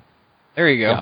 Yeah. He's Cassidy's first confirmed is the sole survivor of Cassidy's first confirmed mass murder at St. Estes School for Boys. And he's like, Manny, she's alive, and then he kills everyone in the diner with his tentacles. And this one's called The One That Got Away, Part 1. And we find out that that news report was all a setup, and the goal was to bring Cletus in to come finish off the first victim that he missed. It was a trap, basically. Just like Admiral Akbar said. It's a trap! We flash forward over to Gray Ridge, Maine in West Virginia. John Jameson is talking to... what is her name? Let's see. Anyway, it's a military gal that bought some land on top of a mine from a kind of a sleazy investor named Barrett. It's supposedly abandoned mine, an abandoned mine from the mining days in the 1800s, 1900s. Mm-hmm. And John Jameson is like, so you set this up. You've got sonic traps. You got sonic cannons. We're going to lure Cletus and trap him and use his first victim here. So there's greetings, and it just so happens the security firm has also hired Eddie Brock. Because when I'm looking for security, I'm looking for a former disgraced newspaper man to provide security. Because, newspaper guys, they know how to work the weapons. Anyway, they reveal that they brought in Eddie the same way they did with Flash Thompson. They've got a control on him and etc. So they can control Eddie whenever they go need. Into this whole. Don't they go into this whole thing about trying to bring people up to date, like who in terms of like which symbiote is he now? Yeah, Eddie is Toxin, and Toxin Eddie killed the old Toxin to get the suit, and Eddie explains that basically Toxin was split off from Carnage, making Toxin Venom's grandkid, making me kind of my own granddad. Yeah, which is how confusing that shit is. Now, many years ago when I was 23. Yeah, there you go. So anyway, the group that's trying to lure Cassidy in is watching all the monitors, and of course we cut to a couple people. They're like, you see anything? Nope. Oh, red tendrils right around my neck. I'm dead. So Cletus starts taking them off one by one. So he eventually gets into the facility, and he goes after Manny. And as he goes after her, they hit the button, and the sonics go off. And you hear him screaming, and the plan B did not work because the ground underneath this facility, it was an old mine. Mm-hmm. And they were like, "What? You never told us about this." And so Eddie Brock says, "It's time to bring in Plan B, which is what I am." So Cletus is trapped under an old abandoned mine underneath this facility, and John Jameson is loading up his weapons along with Eddie, and they go and search for Cletus several layers down beneath the earth. And why do we get the feeling that this is probably going to be very much like Aliens or the same, very much. Roll for the time, man. Game over. Game over, man. We're going to get Bill Paxton. The last couple. Yeah, the last couple lines are, "Don't worry about me, Cauldron. After all alone, underground in the dark, with a superpowered mass murderer, what's the worst could happen? Oh. You'll find out in issue number 2 of Carnage." I liked it. I'm not a big Carnage. I mean, I was skeptical when I found out Carnage is going to get his own title. I'm like, well, and I was kind of ho-hum with Conway's mini with, what's her name? Oh, with the Wraith. Yeah, the one with the what was it called? Spiral. Spiral, yeah. And I was just, but this is not bad. No. The artwork, okay. The setup's good. Mm-hmm. He's going after his first victim that he missed. The premise is okay. It's a nice start to an issue that this will probably run a year. Yeah, I mean because my impression of the thing was because I know when I also kind of read this thing too, just to skim it over out of curiosity, because I also kind of thought the thing about the whole symbiote shuffle there that they had of it, but I kind of like Brock in this. Eddie Brock was doing the thing. Yeah, put me in all this time because I kind of wish he was still Venom though in this scenario. That would or Anti-Venom or something. Yeah, but it's nice, kind of like with Starbrand and Nightmask, to see the characters from Spider-Man's world that what they're doing now, because Lord Peter is point. So what's happening to Carnage? What's happening to Eddie Brock? We haven't seen Eddie Brock in years. Mm-hmm. We haven't seen John Jameson in a long time. Oh, no. So it's nice for Conway to bring all these people with one mission to do something. And it flowed. I guess that's the Conway having to work with all the backstory of Eddie, all that stuff, but that's really not his fault. He's just setting up what's happening in the story. Mm-hmm. So I give this one a B. Yeah, it's solid. Yeah. All right, I think that's a wrap. About after 2 hours. Jeez. Well, 11 comics. Well, there you go. And some of us didn't quite make it all the way through. Apparently. We lost some people. Kind of like Brock and Jameson down that tunnel in Carnage number 2. Oh, yeah, that's right.